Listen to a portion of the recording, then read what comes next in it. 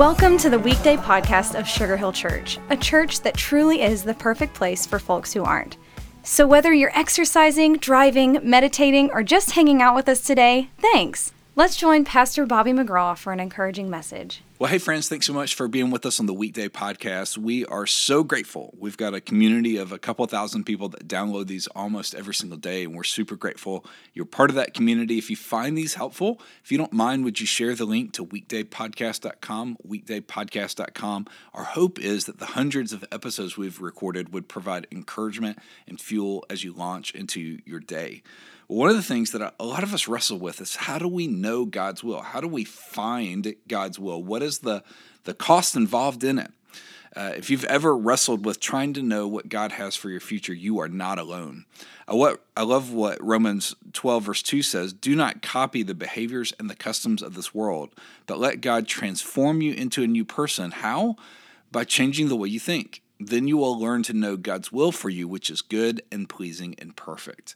So again, if you've ever wrestled with, how do I know what God's plan is for my future? What am I supposed to do? You are not alone. We have people ask those questions all the time, and we in ministry, we ask those questions a lot. One of the things that we really believe is that whenever there's new responsibility, there's going to be new decisions. How do we know what God wants? Well, the cost that I really believe that's involved in knowing God's will is this cost of total surrender. Total surrender. Our tendency, or maybe it's just my tendency, maybe it's not yours, but our tendency typically is to make God's decision for him.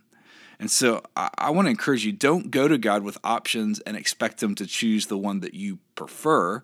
Instead, go to him with open hands, with no agenda, no crossed fingers, nothing behind your back, and go to him with this openness, the sense of willingness to say, God, I want to do whatever you say, because I really believe that if you will surrender your will and your preferences, then you'll find what Hebrews 13:21 says, that he will equip you with everything good for doing his will. That is a fantastic promise. And so if you want to know the cost of doing God's will, I really believe it's surrender.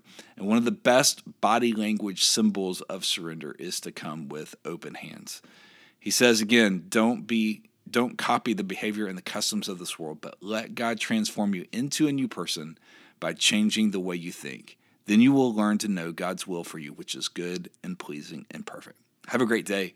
We'll see you back here soon. Thanks so much for joining us today for the Weekday podcast. We would love to see you at Sugar Hill Church for one of our gatherings each Sunday at 9:30 and 11, and we are always streaming live at live.sugarhill.church. Again, thank you for joining us today. Please share these Weekday podcasts with friends and family by tapping the share button. Have an awesome day.